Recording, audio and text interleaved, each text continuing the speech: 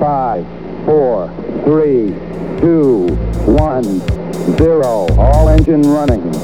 Liftoff. We have a liftoff.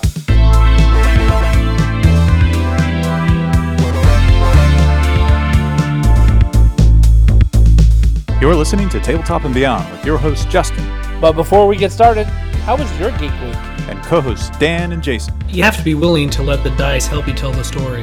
Okay, look, this year I'm going to stop mispronouncing words. Join us as we cover board games to war games and beyond.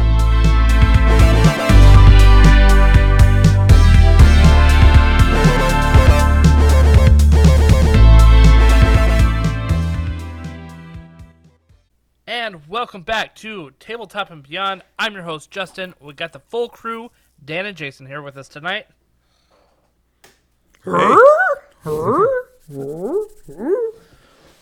Andy's back. Dan's back. Dan, I feel like it's been like a month. Can you take me home? Can you call my daughter? Sorry, I was a little lost. Last week you were doing some college tours. How did that go? It was, I had to tell my oldest daughter to not fall in love at first sight at college tours because we got to see what the financial aid package is. It's one thing to go to a big campus and walk around all day. It's another thing to get in, another thing to get in and to pay for it. Those are some extra steps there. So, but she's way more excited about getting into college now after one cool college tour trip than she was prior to. So mission accomplished. Yeah, that's great. Yeah, that's great. Well, we missed you last week. Thank you. Our episode on Indie versus AAA was maybe a little meandering. Yeah, the dog was walking us.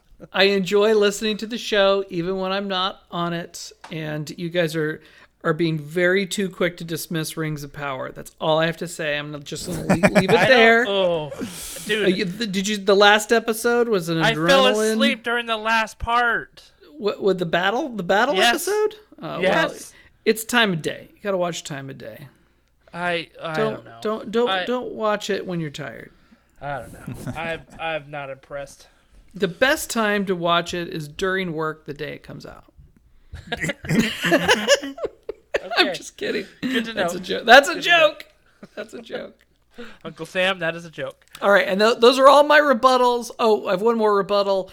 Love and Thunder was great. You guys are crazy. Done. Mic drop. I saw Love and Thunder. I thought it was okay. You guys harshed on it in the last show. I don't even know what it. Wait, Thor. Thor, yeah, but you guys really. But I'm not. The thing was, we didn't make a statement about it being bad. We just made a statement that no one talked about it. No one talked about it. There was a lack of buzz. Well, it's a comic book. You read the comic, you throw it away. Yeah. And it was a comedy comic book. It was more kind of more funsies than drama and then Shakespearean I thought there were drama. Some great parts. There's some great parts in that movie. It did. The whole it did part have some real moments. With Zeus, that was hilarious. That was way over the top, but yeah, I liked it. It's great. So, all right. Well, we've got a great show today. We are going to be talking about how to graduate your fellow gamers so that you're not playing Monopoly all the time. Womp, womp, womp. Should never be playing Monopoly anytime. I have a copy of it on my shelf. That's for the annual burning, right? And you have a copy too, I can imagine. Yeah, does he? I do. I think I might have thrown it away. Okay, good for you, dude. That's hardcore, man. I probably have like University Monopoly up in my attic or something. Yeah. So we're gonna talk about how to get your friends to start playing some of those complicated games you love, and love. But first, as always, how was your Geek Week? Let's start it with Dan. Dan, how was your Geek Weeks? Well, Kickstarter came in for me today, and I've left the game in plastic because as I was about to open it up, I said, wouldn't it be great to do a box opening for Tabletop and Beyond? Ooh. So I have the Call to Adventure Epic Origins, which is the fantasy D&D compatible version of Call to Adventure. So by the time you build out, you play Call to Adventure, but now there's more magical things and different races and stuff like that and classes. And by the time you get to the end of your hero's story, you can convert your character into like a level 1 D&D character. Oh, that's which right. Yep. sounds like a terrible amount of fun. A terrible amount of fun, and I don't even want to play D&D. I just want to create characters like RPG characters using Call to Adventure. Now, I did get the foam inserts, and I did put those together. Required a lot of, I used the wrong kind of glue. Oh, so, I'm just going to say, I'm going to throw a brand under, like, I didn't have like regular super glue because, I just didn't want to go to the store, and it was like, I just wanted to go in the basement and listen to what I wanted to listen to and put the thing together. So I used Gorilla Glue. Nope. And Gorilla Glue is not good for anything. I bought a bottle of it like 6 months ago, and every time I try to use it for anything, it is a disaster. Yeah. So what happened was these were foam inserts. The Gorilla Glue didn't melt the foam, which I appreciated. Because they're kind of like foam core, paper on top, paper on bottom, foam in the middle, and you build up all these different trays, and the trays are great, and they're colored really great, and it's great.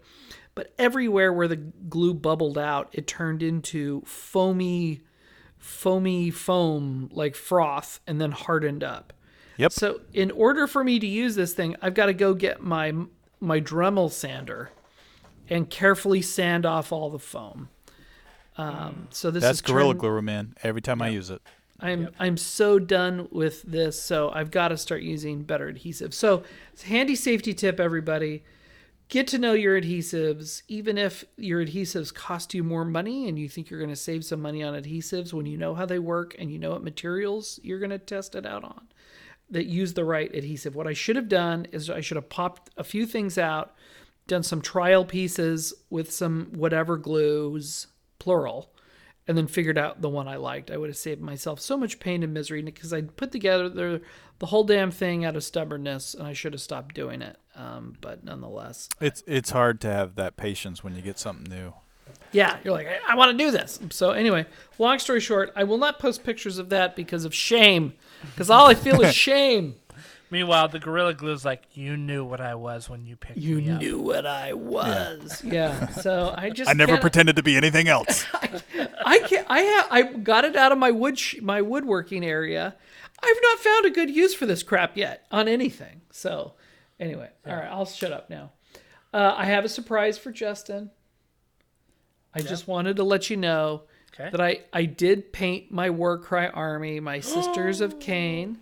Oh, yeah. Daughters of Cain, but that's okay. Daughters of Cain, whatever. Yep. Yeah, Daughters of Cain. Well, some of them are sisters. There's subgroups in there. Yep.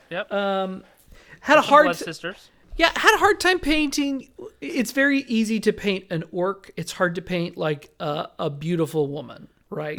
I would totally agree. You get a splash of paint wrong on the beautiful woman, and suddenly she has armpit hair. So, I mean, I did some washes on there. I did some like regular matte, opaque paint. The lightest paint I have, which is I think Army Painter Elven Flesh. It's the lightest skin tone. And it was working okay. And then afterwards, I did some Army Painter washes. I did the soft tone, and then I did some red tone. Soft tone did a great job of finding like their rib cages and their navels, and they're really small. And it found all those little things. Nice. And if I didn't put it on there, but it also went into weird places like armpits and other things where I'm like, before I seal them, I want to go through and maybe do a little bit of touch up with some, going back to the opaque Elven Flesh and just saying who cares and having it be okay. But they definitely, they went from looking like plastic Barbie dolls to looking like nasty barbarian chicks that have been fighting in the mud. Nice. So I don't know which is the right answer for these babes. But long story short, Daughters of Cain, I can actually play this damn game now, and I bought this set in April. That's right. We're going to have some, this holiday season, we're going to do some battle reports, too. Yes, we are. I don't even know how they play. I finally got to the end of painting them. We'll find out. Yeah, we'll find out. And what if I hate them? I don't know. We'll sell it. You won't hate them. They're freaking little blenders, dude. They have lots of attacks and I like lots of damage. attacks. Have you played? Justin, have you ever played Daughters of Cain? Against? No. In Warcry. No, in I have AOS I have, but not in Warcry. No, but I did an analysis with Dan Herrera on them. Mm-hmm. And Salty Gamer. Sea Gamer. Yeah, they've got a lot of abilities that like increase their strength and damage. Now, was this Warcry 2.0 or 1.0? Yeah, yep, even Warcry 2.0. So okay, cool. The thing is they can quickly, like, on paper you're like, okay, they're okay, but with a double, they can quickly get up some massive damage and attacks. Yeah, doubles are so accessible in that game. It's just, you just kind of count as you can use it. Yeah. So, the thing is they're a little fragile, right? Especially the little witch elves, like the small ones. So you got to get them in there and swing fast and quick. Yeah, you gotta cannons. be choosy with your little she elves. You gotta be choosy on how you put them in. But they're basically just wearing bikinis. Exactly. The Princess Leia's of the Warcry game. They wear a lot of metal bikinis. Trust me. Yeah. Well, I like how you said the speed paint found their navels. Yeah, the speed paint did that. I didn't bother painting eyes in them. I just did the wash. Washes are great for just bringing out facial features. Mm-hmm. But there's some real downsides too. But yeah. Certainly they've not been using the lady razors. Nice. So nice. Maybe that's a feature, not a bug. They're progressive.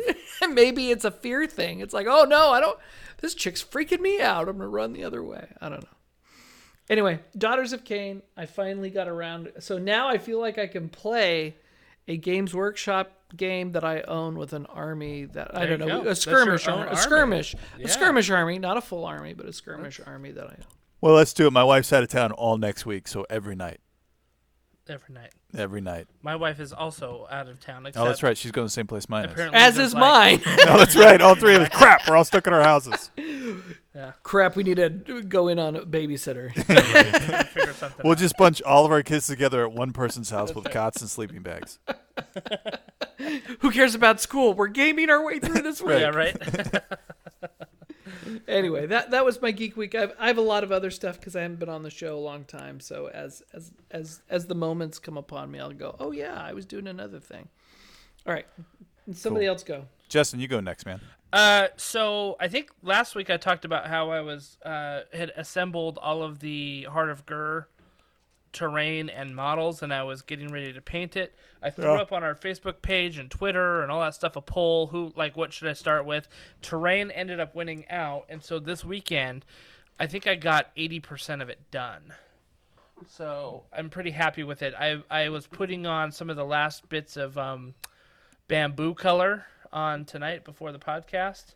Cool. And just need to put a little bit more on, and got to throw a wash on it and then dry brush it, and then the bamboo will be done, and then I just got to do some like little rocks and dirt stuff that's around the edges of the terrain.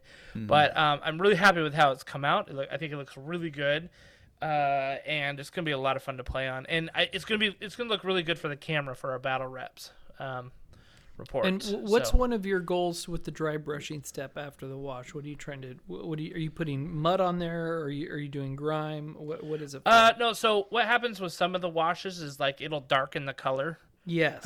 More than you want it to, yes. Right? And it looks a little dirty sometimes. Yeah, we just discussed this. Yes, great. And if you, especially with terrain, if you dry brush the original color over that, the wash will stay in the recesses, and the dry brush pulls out the highlights. Oh, good. So I'm gonna steal that. Yeah. So that's a big factor right there. Is dry brushing, especially on terrain, right? Because terrain's like usually got big details. Like the bamboo that I'm doing, it's got those like ridges and like joints. You know what I mean? So I want the wash to get into the joints of the bamboo stalks. And then I want it to pick out the ridges as I go back over it. Yeah. So it's the same concept with the oil washes with the reductive technique, where you wash it with oil and then you go back and remove it from the edges. You're not actually putting a different color paint on, but the oil stays in the dark recesses, so it darkens it. So you get that sense of a highlight. Nice. Two different methods. Yep. They're both good. Yeah. Well, and oil, you can do the reductive method because it responds to the white spirits. Right. Acrylic, you need to dry brush over it because you can't remove the wash because it's acrylic. So. Yeah. Anyway. I think they're probably both pretty close in time, though, because you have to revisit all those places you want to change the color of the model. Yeah. You're either revisit it with a Q-tip or a sponge, or you're revisit it with a dry brush. I'm going to give the edge to the oil wash, though. Okay. Just because you don't have to be as careful about how you wipe it off. That's true. It's much more forgiving for the blending. Yeah, because like with the dry brush, like if I'm dry brushing this bamboo, I have to be very careful about how I like don't hit the rocks with my dry brush as well. That's true. You know? Yep. So I have to be careful about how I angle it and get in there and what size of brush I'm using. If I'm taking off an oil wash, it doesn't matter the size of the sponge. It doesn't matter because you're taking it off. So yeah. Yeah, way less messy to dry brush, though. Oh gosh, yes, and way less stinky too. Yep. Yeah. So that's my first one. The second one is that this is a throwback to 2015. I just started watching Mr. Robot. That's 2015, huh? Wow. Yeah. I had never seen it before. It's always been kind of on my bucket list. And Is that the dude with the hoodie? Yes. Yeah. It's what's his name?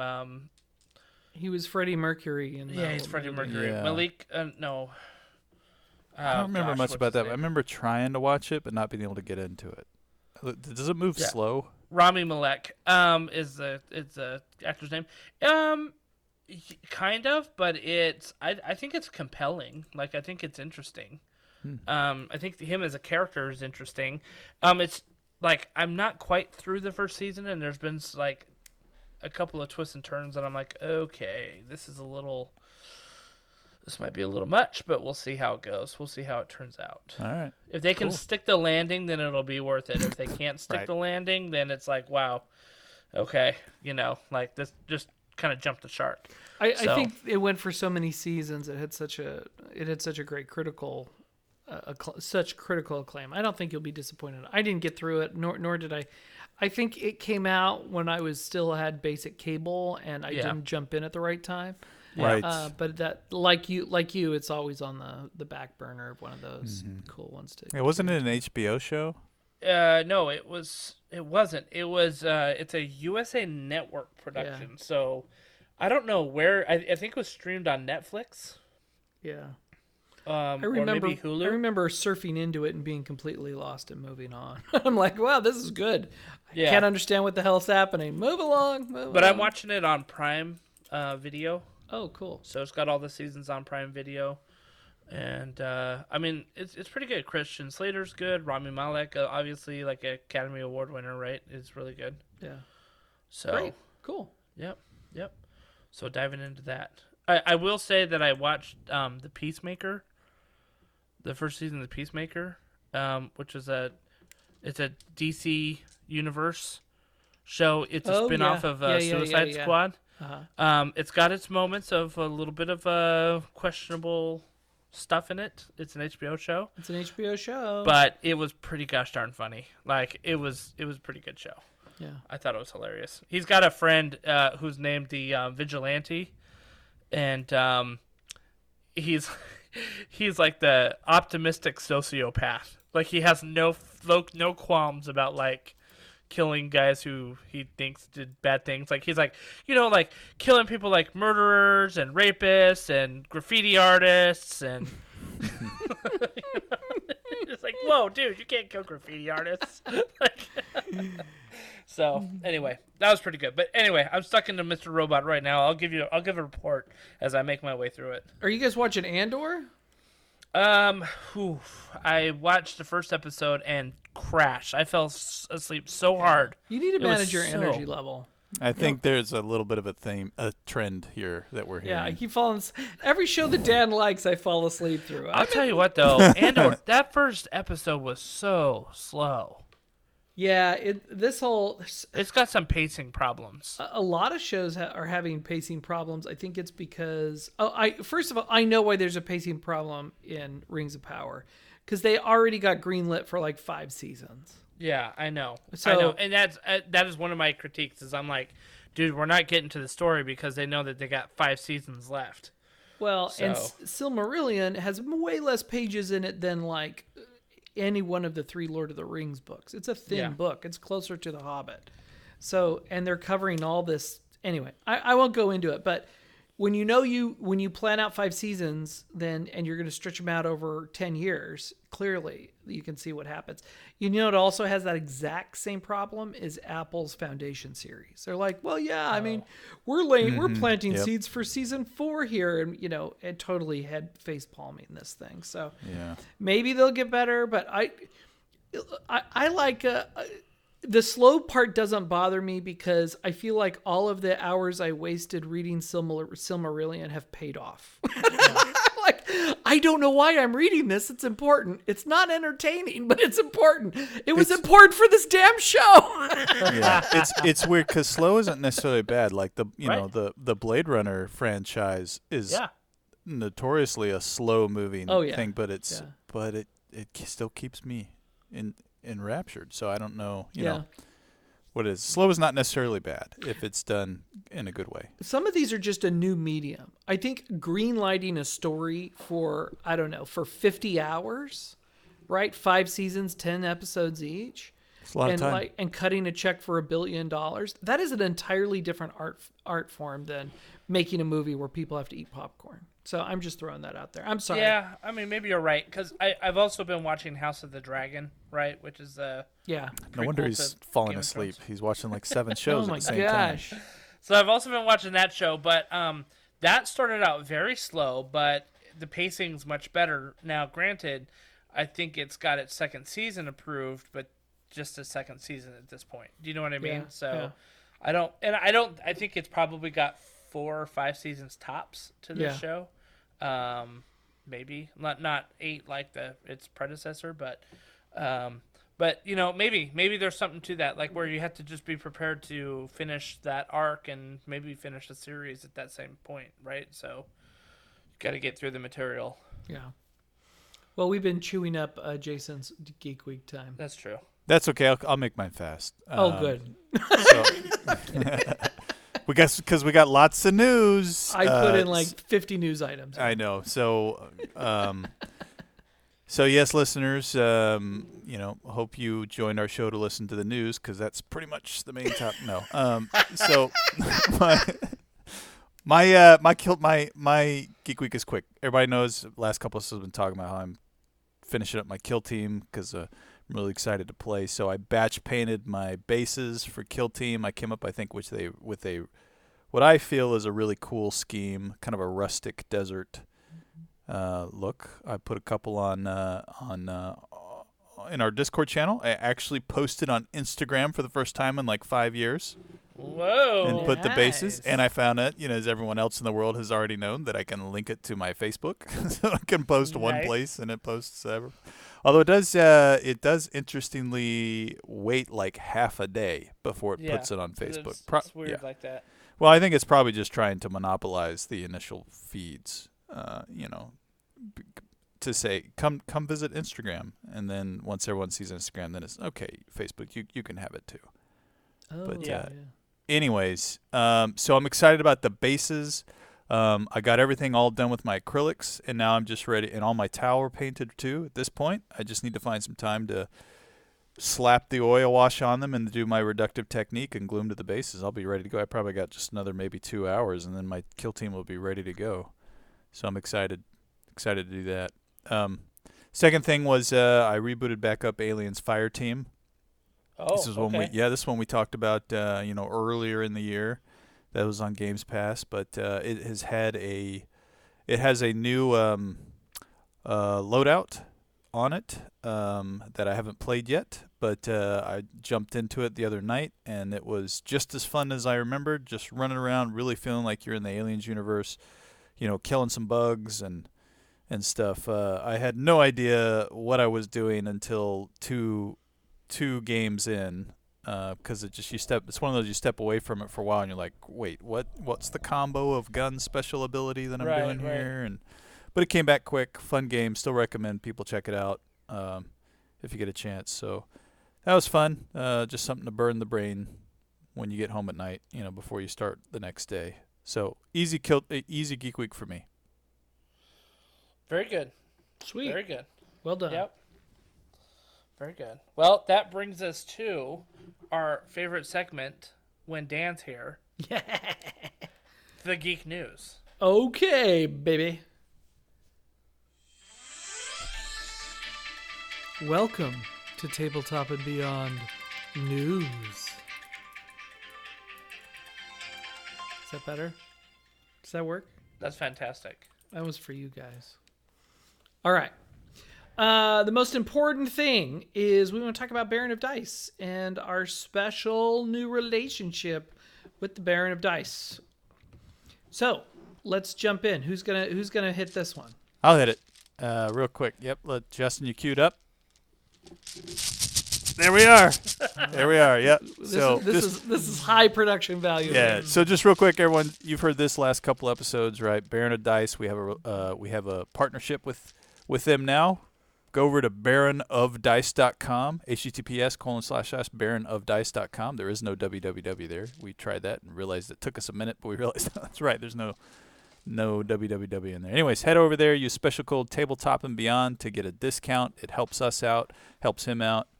Get all your themed D6 and polyhedral dice there. He's got tons of themes there, so check him out. Support him, support us, and let's keep the dice rolling on the table. Be good times. Always keep those dice rolling. It's really a beautiful catalog of stuff. I was really, really impressed. I kind of was wishing I could buy dice for a game. I was like, oh man, I need a game to buy dice for. So anyway, we'll get there. You do have a game. It's that space opera game. Yes, it's the space opera game. Yeah, let's cross that bridge when those dice are posted on his store. With the hero, Atmosphere Strider. Right. Well, you've also got some miniatures with navals that need dice to go with them. I know, and I had bought some 6 months ago, and I'm regretting that purchase. So. Yeah, cool. All right, the next piece of news. Free League and Demiplane announced the release of 2 digital tool sets for Nexus. Okay, one is for Alien RPG. Yeah, I saw this. Ding! And Mutant Year Zero.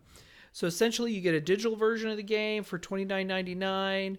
You get the source book, and you get a Destroyer of Worlds Adventures. This purchase is going to unlock digital references, careers, talent, spacecraft, organizations, alien species, and gear. Now, here's the cool thing. Players can use the site's video, voice, and text chat along with the matchmaking service to join games along with their favorite virtual tabletop. So, you want to play the Alien RPG. You have no one to play it with. Join Nexus. Nexus will find a game for you to play in. Doesn't that sound great? And also, they have Mutant Year Zero as well for $29. That has a starter booklet and a bunch of other great stuff. So those are currently in early access with a planned release of the character creators coming in 2023. Yep. So keep an eye out for that. I think it's great. Really, they're really wrapping their arms around the entire player experience, and that's super exciting. Mm-hmm. And who doesn't want to have content from the publisher integrated into the platform? That is always going to be a winner. Since we're talking about Free League, and they are great, we talked about them last week. They have opened pre-orders for the Lord of the Rings role-playing 5e adaptation of the One Ring RPG. They have a 236-page rule book with 6 new classes, 6 cultures, journey and council rules, new monsters, and new magical items. There is also a pre-order for Shire Adventures, a 104-page hardcover with 5 short adventures, along with pre-generated versions of Bagginsons, Tooks, and Brandy Bucks. So if you go ahead and pre-order, you will also immediately get PDF versions of those books. So you get some immediate gratification, and you can wait for the hardcover stuff to come through. Anyway, if I ever ran D&D, I probably would run it in the Lord of the Rings universe, because that's a lore that I feel comfortable with, as we discussed earlier in the show. Well, I'm looking at the One Ring starter set that I have right now on my shelf that we need to play soon. Yes, we do. And this has all that stuff that they talked about in there, right? The Baggins, Tooks, Brandy Bucks, the Shire Adventure. Yep. So it sounds like you got a lot of really good stuff A lot of really good stuff coming into the D&D world if you're like totally, versed in 5e. Yeah.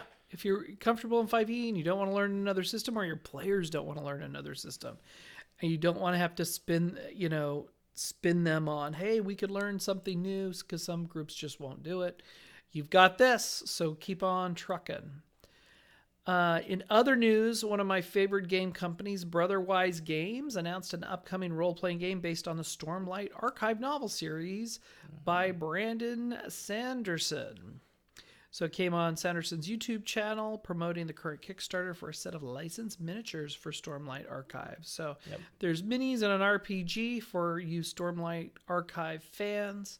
Right now, I've also started painting the 8 miniatures that came with the Brotherwise Games of the Dragon Prince, and I'm having a nice time painting those for my son. He loves that series, and I thought I had matched up the characters to the right, character cards to get the paint scheme right, and he corrected me very quickly. He's like, "No, this guy goes here, and this guy goes here," and that was pretty sweet. So. But a lot of gold piping in their outfits. A lot of gold piping. And these are small minis. I need a .0001 brush to do some of those gold piping. So I was going to say, the nice thing about a Stormlight Archive RPG is that there's a lot. Have you read those books, Dan? I have not, but I know how much positive buzz there is about them. Yeah. So the nice thing is that, like, basically these people kind of rediscover these latent superpowers that they have, right? That they're called Knights Radiant, and they each have something different, right? There's somebody that can, like, do disguises on themselves. There's somebody who can run in the air, basically, right? There's somebody who can basically is like super agile, and there's like all sorts of different kinds of Knights Radiant, and there's also like the bad guys that also have their own sets of powers too. So the nice thing about this is it's not going to suffer the kind of like what I call the Witcher problem, where everybody wants to be the Witcher. Like everybody you can have a nice diverse set of superheroes essentially. Now, granted, this is a fantasy novel, so it's not like comic book superheroes, right? But fantasy heroes that all have their own unique sets of powers that can solve problems, and I think that'd be a lot of fun. Anytime there's a system that helps you do storytelling, you're in a good place, right? Yeah. And if your players like that story, or if they're compatible with that story, and you can add depth to it, and you have a system, and you don't have to do as much homebrew to connect up all the sinews from one thing to another, it's going to be a winner. I played Genesis Android Shadows of the Beanstalk with a guy who competed competitively in Android Netrunner, in the Netrunner card game. Mm-hmm. And it was amazing. And he really understood the depth of that universe because he competed and understood all the lore behind all the cards. And so when we played the RPG, it really added a lot. So if you're a Stormlight Archives fan and you don't want to learn D&D lore, or you don't want to learn Lord of the Rings lore, you definitely check it out. All right, this brings us, speaking of D&D, the Wizards of the Coast is doing something really cool that I think is well worth talking about, at least giving Wizards of the Coast some kudos for doing positive things. Wizards of the Coast launched a new program for educators to start Dungeons & Dragons after-school clubs. Now, my kid has been in an after-school club, and there was no curriculum. The teacher just said, "You guys like D&D? Go play it. If you need my help, I'm sitting over here." So, but in this, kits are available to any qualifying organization such as schools, libraries, community centers, or other enrichment organizations. These D&D after-school kits include a copy of D&D Starter Set, Dragons of Stormwreck Isle, instructions and guidelines for club organizers, a quick demo and learn to play guide for dungeon masters, easy-to-read character cards, and a poster to promote the club. Wizards of the Coast also provides D&D class curriculum through Young Minds, inspired with free digital packets to help teachers include D&D in their class lessons, with options for grade 4 to 6, which is ages 9 to 12, and grades 6 to 8, ages 11 to 14. Webinars are also available through the International Literacy Association on how to use D&D, including building emotional literacy through Dungeons & Dragons and leveling up reluctant readers with Dungeons & Dragons. Lots of really cool educational toeholds overlapping D&D with kids wanting to play, learning emotional literacy, learning some math skills, learning probabilities. I think this is all good stuff, and it looks like most of this is very cost efficient, if not free. So if any of our listeners who are educators and would run a D&D club or interested in helping kids game, if you're a teacher or you are involved in some other community activity, Wizards of the Coast, I think, is doing right by those groups, and I think that's pretty swell. That's what I got. Yeah. So I think that's fantastic. And if you think about it, this is an amazing kind of marketing thing for Dungeons and Dragons. Lost leader, man. Oh, absolutely. I mean, it's like, yeah, they can print out these little booklets and, they're little packs or whatever. It probably doesn't cost them that much it probably costs them as much to ship them as it does to print them. Yeah. And, you just get them out to these places. But if you can get some of these middle high school kids playing D&D after school, like, you've probably got kids who are buying books much later in life. Right. Know? Or subscribing to D&D and Beyond. Right. Exactly. Yeah, I really do think this is good. I know my daughter's experience with D&D Club was positive, but still not, how shall I say, optimum. And I think having an involved teacher, she had an uninvolved teacher. I think anything that gives the teacher an opportunity to lead the kids is better than the kids going off in the corner role-playing who gets drunk where. And they did a lot of that in 7th grade, and I thought that was a missed opportunity. So this is a great opportunity to do something exceptional with this tool set, in my opinion. Yep. This is opinion-based news. I don't know if you knew that. No, it's great. Let's see, Jason, I think there's one last thing, right? One last thing. Scorn is releasing early, October 14th, right around the corner, right? So I'm excited, man. This appears, watching videos, and there's stuff you can get on YouTube and see for a while, but it's looking like body horror to the fullest, right? In a nightmare survival H.R. Geiger and Z. Begzinski themed setting. So really excited about this game. It could go multiple ways, though, right? Whenever you watch people play on YouTube, you're just getting snippets, cuts. So it could be some survival games are really slow and very exploratory. I'm curious to see if this one is linear or if it's, a little more open and it's going to be kind of Metrovania-ish, you know what I mean? Yeah. We'll see. But either way, I think it's going to be pretty gory. So is this, you kind of threw it out there, right? This is this more like Left 4 Dead? Is this more like Castlevania, or is this more like Minecraft meets horror? I don't think it's gonna be anything like Minecraft meets horror. I mean, that would kind of be hilarious. It would be an attempt at something that probably would fall flat on its face. But anyways, I'm watching some videos here. It does not look like Minecraft. No. There have been several games like this. I probably should have come prepared to give some that I played before. No. This is terrifying. I think, it's. It looks like it's going to be a theme of a dungeon crawler, right? Where you're trying to escape. Yeah. You're probably trapped in some place. You're trying to find your way out. And the only way to get out is to force yourself to participate in the body horror that's happening inside this place. So, like Doom? Well, I think you're describing things that are too action oriented. I don't think this is going to be as action oriented. So, like Silent Hill. No, I mean, he's walking around maybe a with mix a gun, first person. Or Resident Evil.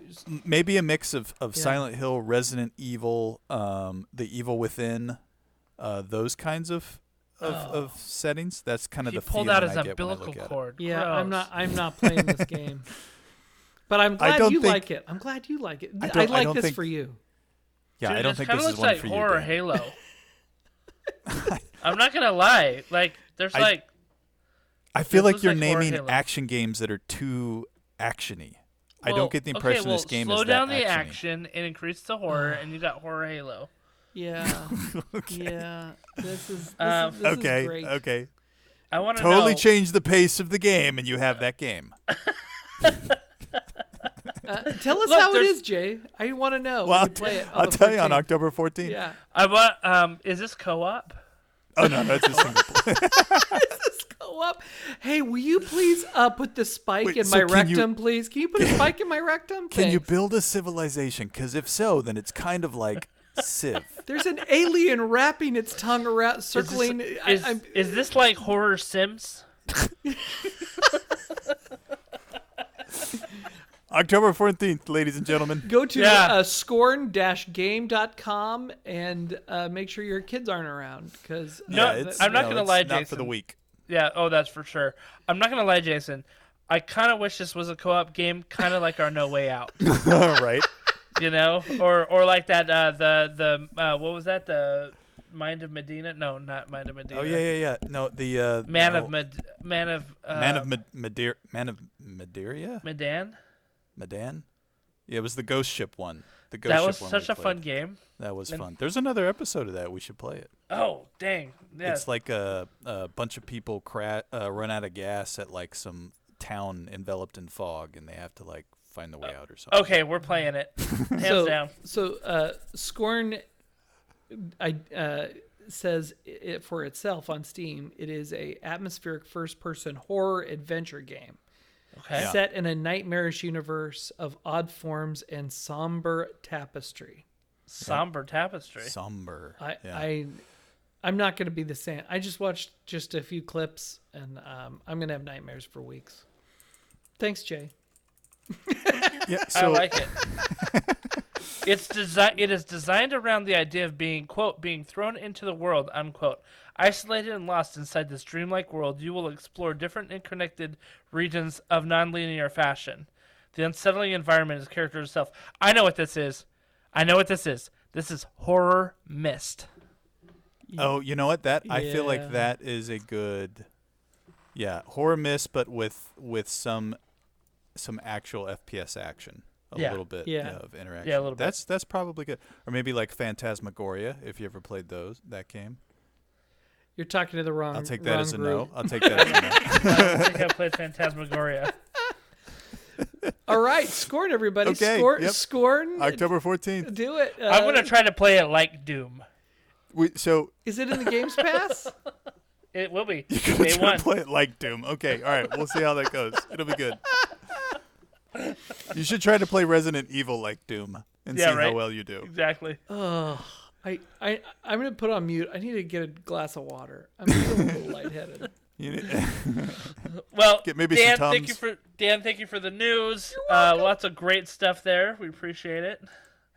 And I think this brings us to our main topic, our geek topic, which is how do you help your friends graduate into more competitive games? Jason, we've all been there before, right? Where you kind of you go to games night and you're like, all right, guys, what do you want to play? And you're looking at the pile and you're like, all right, there's a lot of good stuff. And someone's like, let's play Settlers of Catan. Actually, you're a terrible person to compare that to. You've never you've played Settlers once. I have played it once because every time I go to a game night, everyone's like, we've all played that like a million times. Let's play that game. So I've only once in my life have been able to play Settlers. This kind of situation happens to me a lot when we do couples game night. Where it's like, okay, let's play a game, and you're like, okay, like let's look at these games here, and they're like, okay, let's play Phase 10 or something awesome like that. Yeah. Where it's like, okay, let's get to something a little bit more tricky. Now, and I'll be honest, my wife is kind of like she calls these a little bit more complicated games Justin's games. You You own them all. Yeah, and I feel like the dividing line is Settlers of Catan. Or like Puerto Rico. So we set this conversation up in an outline. Let's get into our mindset of ye old days. Yes, let's do Pre-Catan. it.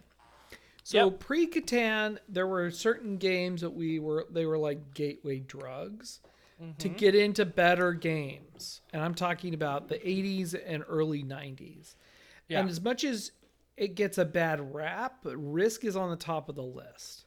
Oh yeah, for sure. I would absolutely say, yep. Mm-hmm. Risk gives you autonomy. It gives you a dice mechanic. It gives you different levels of your choices have a direct benefit. It's not completely random. Combat is random, but Risk is something you can also wrap your brain around. I have one army. It's going to fight your army. We got to figure out who lives and who dies. And you got to roll a lot of dice, which was great. Yeah. And it kind of broke the seal on people who were like, well, why are we rolling these dice? Why aren't we just moving around the board like Sorry or Monopoly? So, right. And Risk still lives on today. You can still buy lots of different versions of Risk. And I had many at one point in time because before I got back in RPGs, I invited people over to my house to play weird versions of Risk. Yeah. And then my gaming group, that was a bad fit for my gaming group, so I sold all those copies. Well, and you know, the funny thing is even nowadays, you're saying, like, well, I go to gaming conventions, right? And we play board games there, and it's always like, well, like what, Risk? Yeah. That's you know, I mean, like, that's almost like, Risk is almost like a complicated game for your regular layperson. You know what I mean? Yeah. Like, yeah. If they're used to playing games like Monopoly or Sorry or something like that, or card games, Risk is like, whoa, that's a complicated strategic game there, buddy. And it's a gateway drug because once it gets a little boring, you got to move on. Yeah. And that's where Axis and Allies was right there. It's like, okay. A lot of people got into more complicated games and going to game stores and learning what games were available from Avalon Hill, even though those Avalon Hill games were mostly, historical games, but those were plenty complicated. And Axis and Allies was like, yeah, I can wrap my brain around World War II. Obviously you're Germany and I'm, Japan or whatever. Great game to get people thinking about different ways. Now, Axis and Allies was a good gateway drug to turn somebody into an all-day gamer. It's like, oh yeah, you want to play game all day? If you can play Axis and Allies all day, you're good to go. Mm-hmm. That's for sure. Yeah. Battleship was one of those great ones too, just because you got to blow stuff up. That always was an awesome. Jay, why'd you put Payday on here? Why was Payday a good gateway drug for you guys? I like that one because I feel like it has enough additional mechanics than just kind of roll the dice, move your piece, and do it. Like, I think games like Life and Payday, while their themes are very like family-oriented themes, they introduce mechanics that are more than just doing one thing. Yeah. Rolling the dice and push. I like Payday because in my mind, Payday is the 10 times better than Monopoly game. Yeah. And that came out in the 70s too. Payday. Yeah, and what's great about it is it's one of those games that introduces simultaneous play from back then. You roll the dice, you move on. Depending on where you land, everyone can participate. Everyone can go in on the real estate. They can sell things back. And it moves real quickly. So I like Payday. I think it's one that a lot of people didn't know about. In terms of a game, and it's one that could introduce you to mechanics that were a little the concepts of simultaneous play, and it's not 100% simultaneous play, but just has some of those themes that I think have propagated forward into games of today. Yeah, absolutely. Yeah, and it was well designed. If we're still talking about it, and it's from the 70s, that's a well designed game. Yeah, it comes out every now and then for our family, and the kids can play it. It's not overly complex, which I think is why it could be another kind of gateway game. Yeah. Well, you also had another one on here. Yeah, that's a funny one. I put Mousetrap on there. Mousetrap was legit, man. If you had a dude. Mousetrap set, you were rolling. Yeah, You're I don't know. Kid. I don't know if this is really a gateway drug versus just games can be more than just roll the dice, move your piece, draw a card. But at the end of the day, Mousetrap really was just that. It was just you got to build a really cool constructor set before you started playing. Let me tell you why that one was a Class A game. Because if you knew anybody who had all the parts, they were legit gamers. Still. Yeah. Sorry, go ahead, Justin. You were talking about this one. No, I think it's funny. You're like, you're missing the bathtub, and you're like, well, we can't play that game. Yeah, it's all right. Well, we're done. This game's dead. But Mousetrap is kind of funny because, like, if you're a kid with Mousetrap, like, that really kind of got you into, like, gaming with your friends. Yeah. Where, like, I don't know, like, that I sat down and really played Monopoly with my friends unless, like, we were at a party with our parents. You know what I mean? But I would go over to my friend's house and like, oh, I got Mousetrap. Sweet, let's pull it out. Yeah. Let's pull it out, right? And so that kind of started hey, let's play a game together when it's not a quote-unquote game time, which is, like I said, usually happened when we were at a party with our parents, like a New Year's Eve party or something. Yeah. And a bunch of kids were sitting around, you know? So I did see at the end of this list you have Stratego. That was one of my favorite games growing up. It's one that my parents got us for Christmas. Same. Yeah. And it kind of blew my mind a little bit because we were so used to playing Sorry and Monopoly and all this ones that we've talked about ad nauseum. But, you know, Stratego, all of a sudden you're like, oh, wait a minute, I get to set up these pieces in certain ways. And you got the bombs and then you got the counterattacks and all that stuff. And there was a lot more to that game than just like it was almost like a military version of Guess Who. Yeah. Yes. Like, and guys can what die. piece is that? Yeah. And you're like, it's a 7. And you're like, you're dead. You're trying to get the general. Yeah, I love that. Yeah, So, I wish there was that was a good one. some version of it that was fun now. I mean, not that to say it's not fun now, but I wish it's a little more simple. If it was, now. It's pretty basic. It's pretty basic. I think that probably needs. I think there's a core game element in there that's probably really rich that hasn't been fully plumbed. Maybe I don't know about all the different Stratego versions, but now I'm just because you got me going on the nostalgia pathway with Stratego. Well, let's do something a little less nostalgic. Let's look at the late 90s and early 2000s. And this is kind of where, Justin, you were kicking us off with Settlers of the Catan. Yeah, so, and one thing, you know, and we can kind of get into this, but I do think that, like, the late 90s, early 2000s was sort of a I don't know if you want to say a renaissance boom for gaming that happened around then. You had a lot of, like, Euro games kind of come into play. You had other board gamers. I feel like in the, you know, we had games like, you know, Payday and Mousetrap and all those other kind of games that sort of came out in the 80s, but there was kind of a drought of, like, good board games for a while. It was almost like you'll take your Monopoly and Sorry and you'll be happy with it. Right, and you could go back to 1965 or 1975 and play the same board game and not have to learn any rules, right? Yeah. And in the like to your point, 90s, in that period of time, things really changed. Sorry, go for it. Yeah, no, I was gonna say that in the late 90s, like we started getting a lot of different games. Game stores started shifting a little bit too, like where you walked in, you're like, what are these games? Yeah, I've never seen these things before. Or like you go into like a Barnes and Noble or something like that, and you start seeing like different games on the shelf, and you're like, what is happening here? So I don't know what prompted that. I don't know if it was the advent of the internet as well, that things became a little bit more available and connected. But, you know, more of these, I guess, more complicated games started showing up. How would you describe these games compared to... So I think we should start with Catan.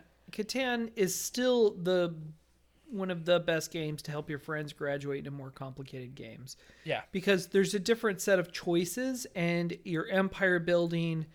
And the dice are not about moving you around, and the dice aren't even really about conflict, and you really understand you learn different cause and effects, and you learn player interaction in kind of a cool, unique way. That's why the game still holds up so well, and that's why there's so many versions. So it is a really good entry game. Carcassonne I could never get into. That one's next on our list. I played it a couple of times and wanted to like it, and anything... I think it's because I didn't fall in love with it. Ever since anything with a meeple, I kind of tune out 50%. I'm like, oh, there's a meeple. I'm gonna have to ignore this. There's meeples, but that's kind of along the same lines, which was, you have the opportunity to build something. You have a different set of choices. A lot of these get called Euro games for good reasons. Of course, Catan comes from Europe, as does Carcassonne. Mm-hmm. But now when we use the term Euro game, it's a much broader swath of games than just Catan. But and sometimes they're pejorative. Well, and then not exactly. And the nice thing about Catan is that you may find word of the day. You may find Catan on a game shelf of somebody who's pretty standard Milton Bradley Parker Brothers. They may have dipped their toe in Catan, and then you'll see all their games, and you'll be like, "So what should we play?" And you see Catan, it's like, "Yep, let's start there." And that's the one that really can bust open the door to other things like Risk did back in the day. So what was it about Catan that made it that much different? Was because I see a lot of replayability. Now you can have tons of replayability with Monopoly or Risk. Yeah. You can have a lot of replayability there, but it seems like there's more quality replayability with like a game like Catan. I think, except for the soldier mechanic, which is really not that aggressive, and I'm just talking about basic Catan, not Settlers and Knights, but I'm talking about just basic Catan. It has an opportunity of you're kind of land grabbing, and you're kind of trading. The land grabby thing is the meanest thing you can do, and not trading something to somebody who needs something is the meanest thing you can do.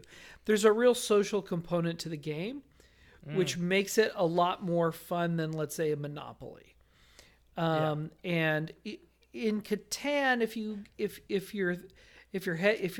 the right headspace, it can be collaborative to the point of additive collaborative, not something where you're just constantly trying to one up each other and compete against each other. So, and it also feels like a puzzle. It also feels like once you get the hang of it, the next time you play, you think you can win, and that is a well-designed game. I think I'll add to really quickly. Multiple ways to win. Having like the long road or whatever, the biggest army or whatever. Or you realize like, my lot is with bricks and tree and wood. Yeah. So I need to focus on building certain things. You know what I mean? Versus your friend, so it's a little bit asymmetrical, a little bit with Catan. But there's different ways to score points, different ways to win. Monopoly is not like that, right? Like the way to win is you accumulate properties and charge your friends to death. Yeah. Bleed them dry. Yeah. So one of the like what you mentioned about Catan was that those multiple ways to win.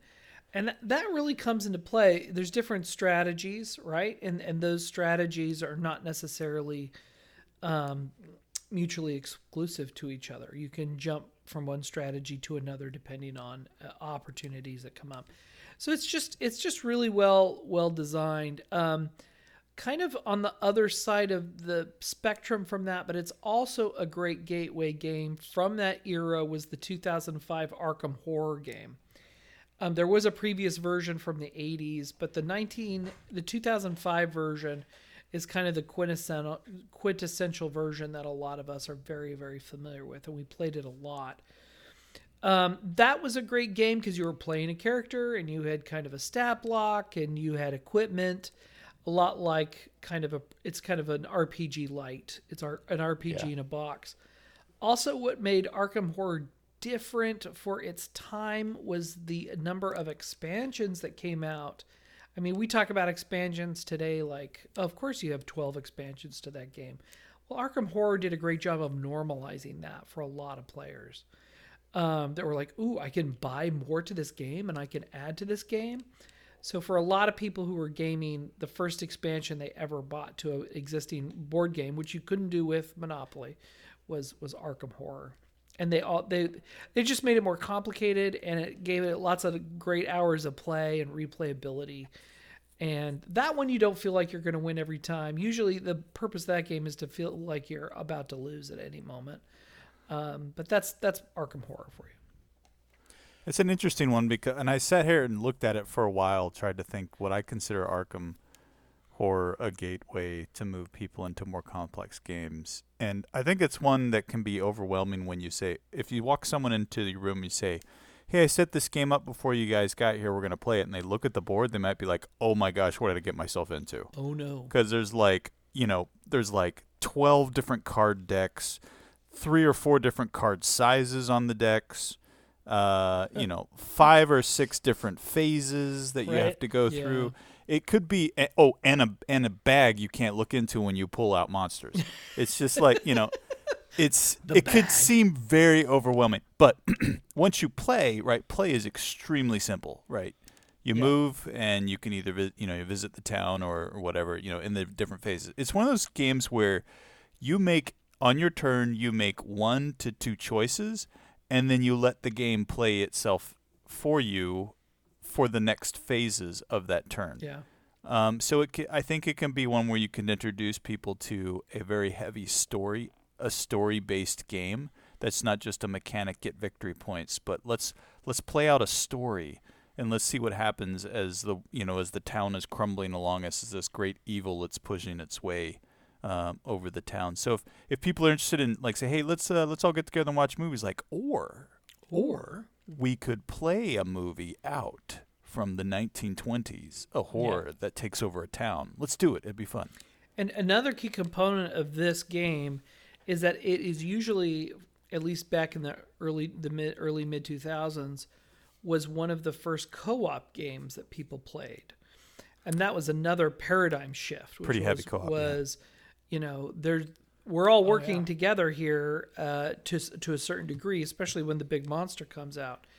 And that was a huge paradigm shift from previous eras. If you look at the other games that we have from the old days, Risk, Axis and Allies, Battleship, everyone's out to just destroy each other. Mm-hmm. In Arkham Horror, you're in it together. And that was a unique kind of gateway drug into going to do other cool games that were interesting. Yeah, I think Hero Quest is another example. Hero Quest was like 1989 was the first published. It was basically an early 90s game. It was very much a dungeon crawl co-op game. Right. Let's all get through this together. Right. Yeah.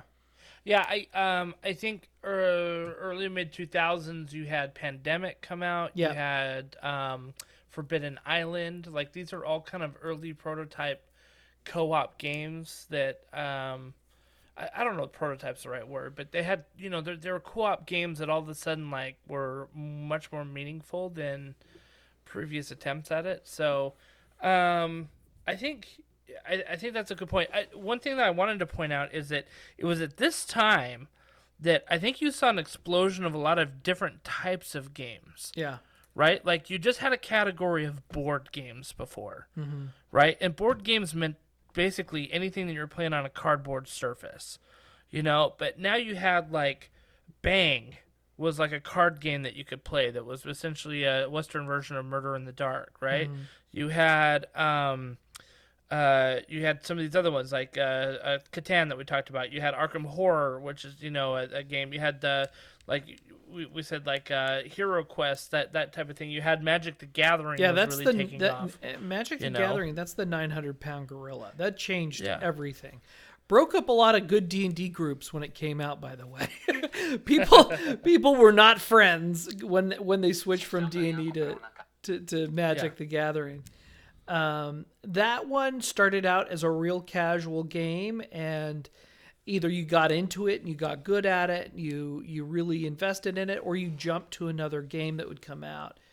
And so what you would have is, like, there was a Star Trek customizable card game and a Star Wars one, and there was a Vampire the Masquerade version, and these games started to really just penetrate into the gaming stores, and they saved a lot of gaming stores because they didn't take up a lot of shelf space.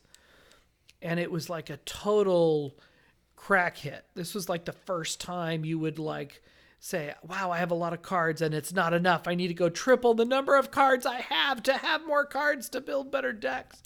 And that's when you got your secondary market going, where you go buy specific cards for your decks. I remember being a runner for a CPA firm, and I would swing, if I was in the neighborhood of a card store, I would swing by and I would look for a card I wanted to collect 4 of. and to see if there was one in my price range. So Magic the Gathering really opened the doors to very different kinds of gaming. I mean, this was a game, guys, that had TV commercials. Like it was back when TV commercials were a big deal, where there were, weren't as many channels, right? It also had ESPN esports. What we would call esports, but gaming sports. It was like the first non-athletic games that ESPN the ESPN 8, the Hocho would carry. So that was a gateway for a lot of people. I don't know if it still is today. I don't know if I would recommend. People are like, hey, I want to get into something that's different kind of games. I would never point them to Magic the Gathering. Right. However, if they found a bunch of Magic the Gathering cards, like maybe they inherited some in a box or found some in a garage sale and were like, hey, how do I play this game? I would say, well, let me bust out my cards from the 1990s and we'll just sit down and play this. Yeah, I wouldn't put I would definitely have put Magic Gathering in the early 90s as a gateway card game drug. Nowadays, it's too competitive. Yeah. It's too competitive now. Yeah, it's got a very different barrier to entry as far as being good at it and finding people to play with. The weird thing about Magic the Gathering is you can buy cards at Walmart and Target, right? Yeah. Right. Yeah. Pushing all those small little, retailers out of business, but still. Yeah. And you can be convinced that you have a deck worth playing when you buy it at Walmart. Yes, you can be like, wow, I've got good cards. Oh, I could play this. Look at this. And then you sit down in the game store and you're out in like turn 3 and you're like, wait, what's going on? Ooh. So like, oh, you need to go up to that special glass booth and go get some cards. Yeah. So yeah, I mean, I think that we hit on a lot of good stuff right there. The late 90s, early 2000s, it was an explosion of different types of games that came out, right? And I think that brings us to kind of nowadays. So, you've got your friends who are like, oh, okay, you play games like, so do you play Risk or Catan? I played Catan once or something like that. I mean, I go back to that because I hear that all the time from friends who say they play board games, right? Oh yeah, you game? Cool. Like, what is it? So it always seems to be Catan or Risk or something like that. But what I was thinking about this, when we go to Gen Con and we try a lot of different games, we play a lot of different games, inevitably you're like, oh, what is that game? What kind of game is that? And we can say, oh, it's a 4X. It's a 4X, asymmetric game. Yeah. It's a dungeon crawler. It's a co-op horror game. It's you've got these categories of games now. Worker placement. Worker placement. Like, you've got these categories of games now that I think companies are tending to kind of say, like, okay, we're going to make a game. It's going to go out on Kickstarter. It's going to have miniatures, but it's going to be an X type of game or X type of game. And so it'll have a certain set of mechanics that they'll use that, as a gamer that has played a lot of different games, you can pick up on quickly because you're like, okay, I've played this type of a game before, and now I know the mechanics. But to the novice who, their most complicated thing is playing Risk, it can seem a little overwhelming to them. Mm-hmm. Yeah, I think you get that a lot with Will.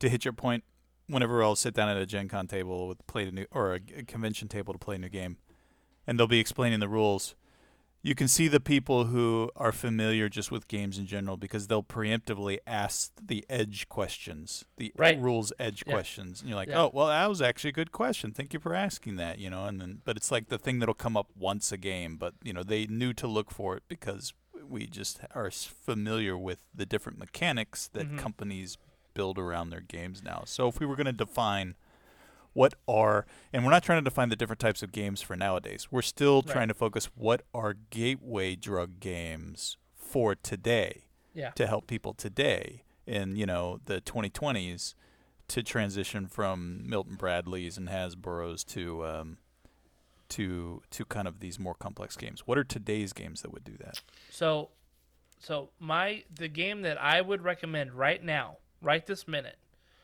is the Lost Ruins of Arnak. Totally.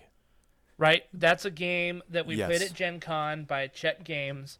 I would recommend this game because it was a combination of a worker placement game. It had multiple ways to win, and the mechanics were really easy. And it had some cool components. Like, it had multiple components that you needed to use, but not too many. Right? And the turns were fast. And the turns were fast, and you all kind of were doing everybody was playing in a round. Right? You weren't playing exactly at the same time, but everybody was playing in one round. You weren't waiting like 10 minutes for somebody to get their turn done. So that game, I think we played it. It lasted like maybe 2 hours is what I think what we played. I think it was under that. I think it was about an hour and 40. Yeah, that's probably about right. But it was a lot of fun and engaging. So somebody who's new, who let's say they're graduating from Monopoly. I'm just going to use that as an example. The act of moving pieces to certain spots is going to be familiar. Tokens and things that they use is going to be familiar, but some of the other mechanics won't be, but they're not so difficult that they couldn't overcome it. I think that's the perfect gateway board game to bring somebody into kind of a more modern. It's a fun theme, too. Yeah. It's a fun theme. It's like an Indiana Jones or Uncharted, like all those kinds of adventure. Sahara with Matthew McConaughey. Well, and theme really matters, right? Yeah.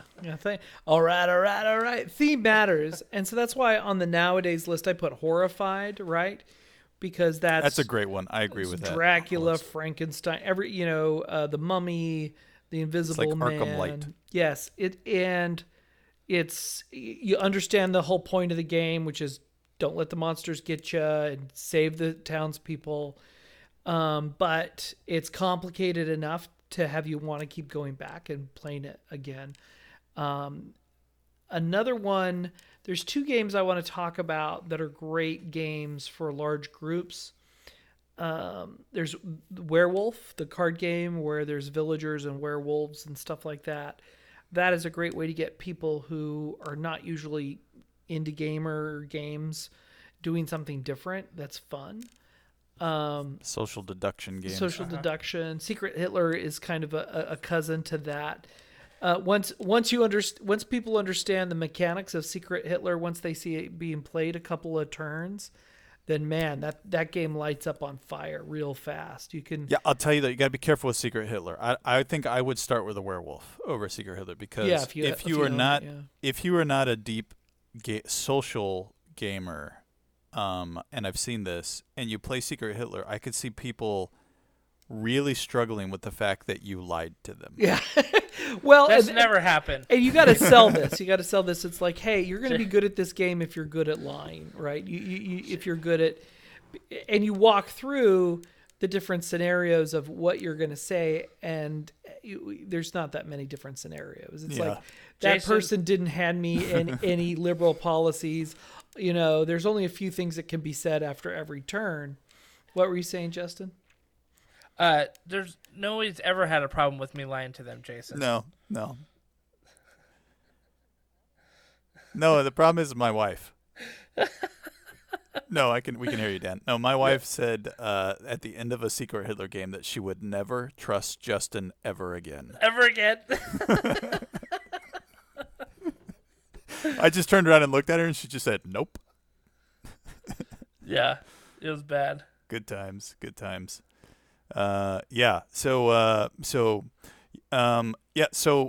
I think that I wouldn't recommend starting with Secret Hitler. I think I would start with a werewolf. I think werewolf is a little bit more of like, if you play werewolf or a mafia, most people are going to be familiar with mafia or Murder in the Dark. And werewolf, the card game, kind of brings, well, it's not really a card game, but let's talk about Stranger Things. You mean the game you played at Gen Con? Yeah. I watched you over the shoulder. Oh, who played it? Dan, did you play it? John. It was you and John. Yeah, I think Dan might have gotten this with his girl too. Yeah, he did. I think Dan might be having some mic problems right now. We heard him and then he cut out. Yeah. But I'm gonna be honest with you. The mechanics of it are very easy, and super quick to pick up and pretty good. I'm going to be honest, it's pretty good. So, like, if you want a fun, like, especially if you're into Stranger Things, we talked about how the IP kind of matters in graduating people. Like, if they can latch onto something familiar, right, that moves them up, right? Like, trying to get somebody into the Warhammer 40K universe might be hard. It might be a little tricky, right? Like, unless they're totally into sci-fi and that kind of thing. But if they've been watching Stranger Things and you're like, hey, here's this card game that you can play in like 20 minutes. So, you know, like it's a little bit social deduction, you know, kind of a little bit more complicated. They're going to be playing Secret Hitler not too long afterwards. Not too long afterwards, agreed. And another on the IP, I think Villainous is one that brings that IP that everyone is familiar with, right? The original Villainous skin is basically Disney movies that are all mashed together, right? You can pick your favorite kind of Disney villain and play them. And it's a little bit of an asymmetric game because you have different goals that you're going for. So you kind of you can introduce asymmetry in gameplay.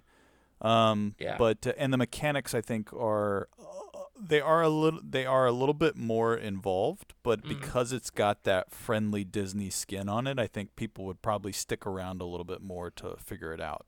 Yeah.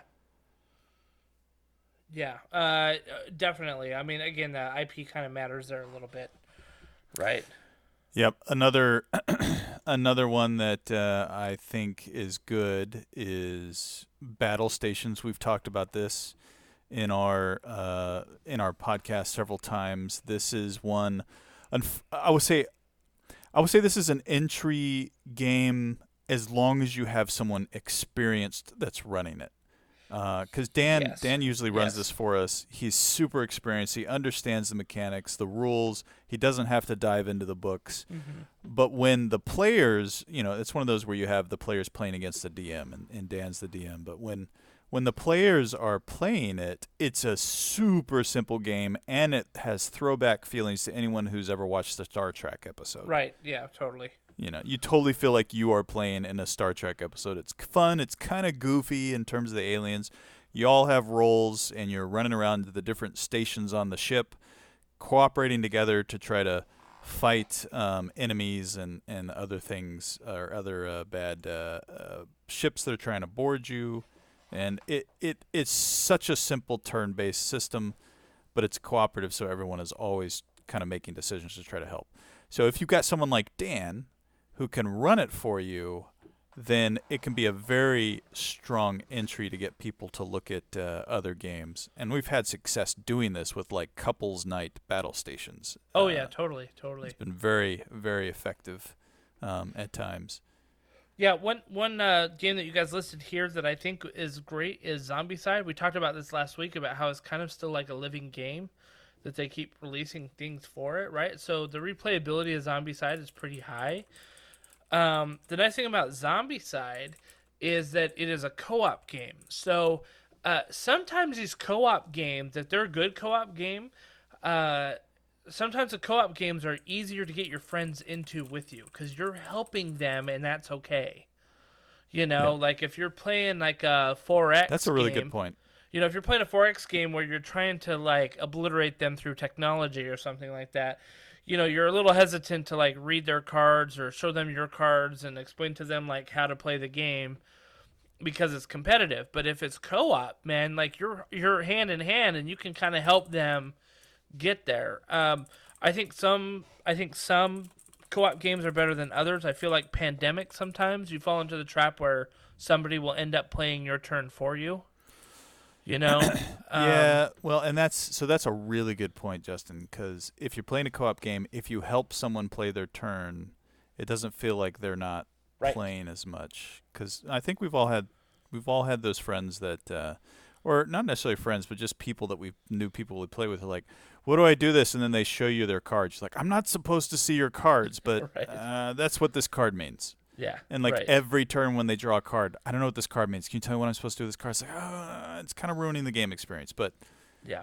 Let me just you know, it's funny. Whenever we play games that have any kind of a complex thing like that with new people, I usually will say, okay, for the first turn, everyone, we're all just going to play with our hands open. Yeah. so that we can see everything, and then we'll go through it, and then we'll just swipe it and restart the game. But co-op games, what do I do in my turn? Well, let me help you. Let's figure out what we want to do, and then you got to keep that theme. Let's not what you're going to do. Let's figure out what we're going to do. And I think that can help a lot. Yeah. Yeah. And a nice thing about Zombicide, right, is that you guys can strategize together and say, okay, like, I'm going to go out here. I'm going to make some noise. What do you want to do? You want to run in there and check, search the room for some goods that we need to get? Okay, great. And then you just kind of execute, and you're still rolling your dice for you. You know what I mean? So you're playing your turn, but you can work together. So co-op games can be a very good segue into that. We had real quick on that. We had a friend that, a guy that we've started to roll into our gaming nights regularly here. His name's Joseph. Really, really fun guy to play with.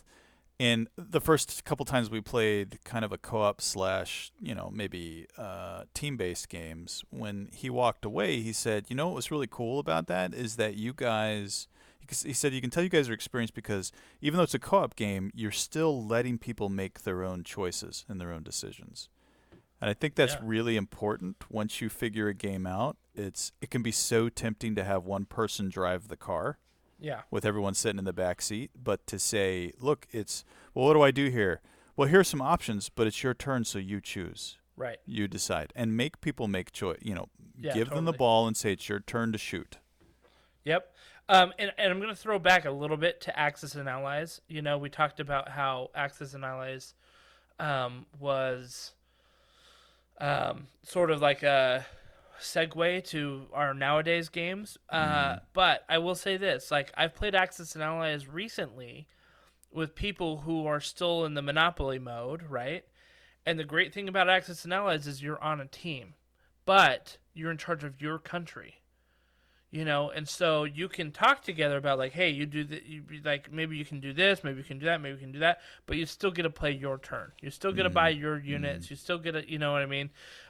So even though Axis and Allies is a little dated, it's been updated a couple of times. I don't think it's like the best kind of strategy game out there anymore, but I still think it's got a lot of merit and a lot of good playtime to it too. And the great thing is if you got somebody who's stuck in sort of the old Parker Brothers mentality, that's a great one because, again, you're on teams that you can help, like, work together, and they don't feel like they've got to figure a whole complicated game out themselves. Yep. You can be like, okay, this is your turn, but right now you got to think of what units you want to buy. What do you think you're going to need here? And you can walk them through the steps that helps them get to the end point, and they're going to, without them having to search the rules or think really long and hard about it and all that, so. Yep. Well, and while I love Twilight Imperium, and I love it, playing it way more than Axis and Allies, I think I would probably recommend Axis and Allies over Twilight Imperium for a transition. Dude, I feel like Twilight Imperium is like the pinnacle of gaming. Yeah. You know what I mean? Like, it is an amazing, amazing game.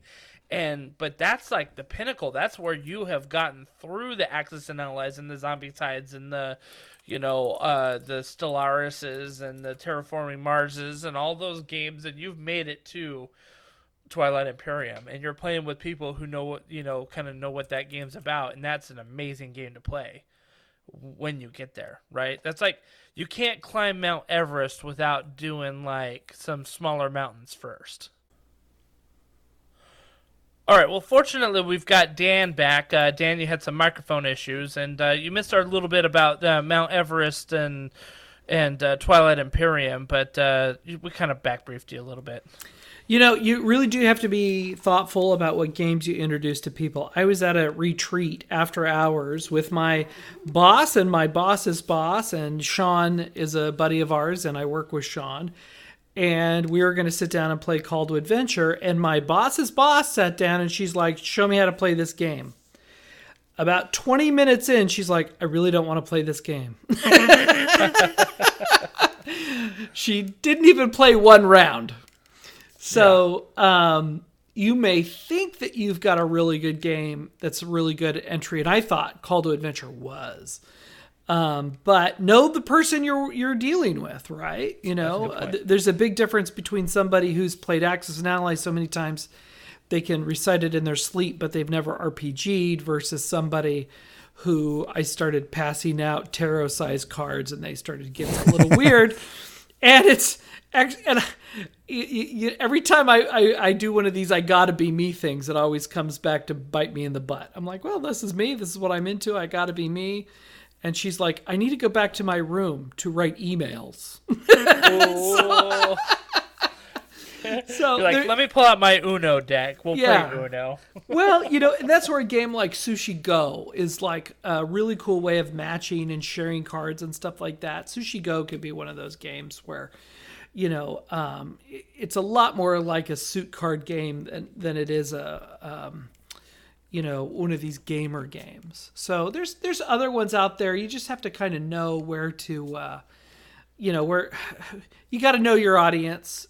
You're not helping anybody if you open up a game and people stand up and walk away. So, and it takes a little risk. You never know. She may have loved it, and we may have had a gamer, but that didn't happen that night. Yeah, no, that's a good point. That's a good point.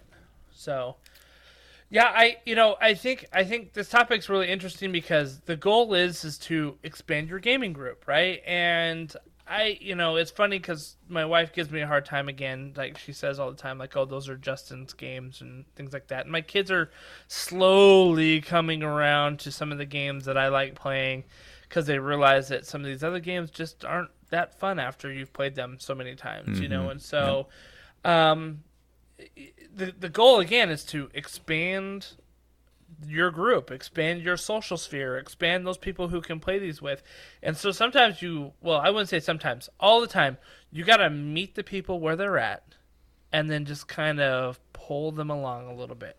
Sometimes somebody's ready to jump right into an RPG, like myself and John Tross, we were ready to jump into an RPG, and away we went with that, right? But that was after having played like Axis and Allies forever and reading fantasy novels and playing video game RPGs. Like I had prepped myself unwittingly to be able to jump into an RPG, no problem, and start playing. But not everybody's there. So you got to kind of meet them where they're at, you know, and find out what they like, what they'd be interested in, and get those gateway games in their hands and in front of them. Mm-hmm. Yep. You'll find something. And some people, if they're just more interested in social, then that's great. Find a social game like Sushi Go or one of those or Werewolf. But I think people generally like spending time with other people. And if they're going to sit down and say, let's play a game, then you've already opened one door, which is let's spend some time together as friends. Yeah, and I mean, you got to read the room, right? If you're there with a bunch of your wives who want to talk more than they want to play, get a very social game then. Yep, social game. That'll help with the talking. Yep, get a very social game. Anything except Bunko. Don't let them buy Bunko. They like the Bunko, and the only good thing for Bunko is to rate it for D6s if you don't have enough. Let me just say that. If you see it on your shelf, just steal the D6s out of it. Yeah. And people go, we can't play this game. There's no dice. And I go, I don't know what happened, sweetie. Yeah. And it's funny because there's been times where, again, our buddy John has organized a Axis and Allies game day and a Twilight Imperium game day where we went into that game knowing that it was going to take us 8 to 10 hours to play. Right? And we had budgeted our time, and we had an amazing time on both times playing it. Yep. Because we knew what we were going in for, right? And so if you know your friends, if you know what they're into, find that game that would, make them be like, oh, wow, this is great. And play that a few times and then introduce them to something else that you think they'd like. So slowly but surely. And then all of a sudden you've got a person who's willing to try anything or go to Gen Con with you, because they're like, oh, wow, like I love playing these types of games. Let's go to Gen Con and do more of it. So that's the goal. I think a great example of this, actually, Dan, is our friend Adam. Yeah. Right? Yeah. Who who randomly saw a post on my website about I was playing Star Wars Legion at GuildCon, and he came over. He played Warcry with us. He ended up joining the Star Wars RPG. He's now running a session. Yeah. With his buddies, and I mean, like he's in it. Like he's in it now, and that's a great example. I mean, he played before, right? He was playing X-Wing and Legion and stuff like that. So it's not like we had to introduce him or do some gateway stuff, but we definitely did some gateway RPG, which was Star Wars. Yeah, that's very accessible, and everybody's not going to end up dying. That helps too with these players.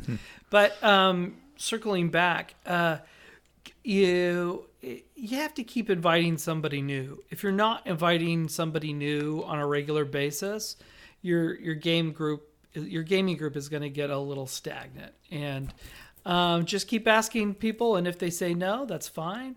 If there's couples that don't want to come play games with you for couples game night, now that COVID is pretty much over, I want to get back into doing that. We bought a house with a whole dedicated game room because we had a horrible multi-purpose basement in my last house. Yet we have yet to do a couples game night in 2 years. And I'm blaming COVID, but nonetheless, expand out your group. And once you build trust, and once people are like, oh, so-and-so has games that are fun and different, and I like going over there because I know I'm going to be exposed to a different kind of game, then that can be pretty great too.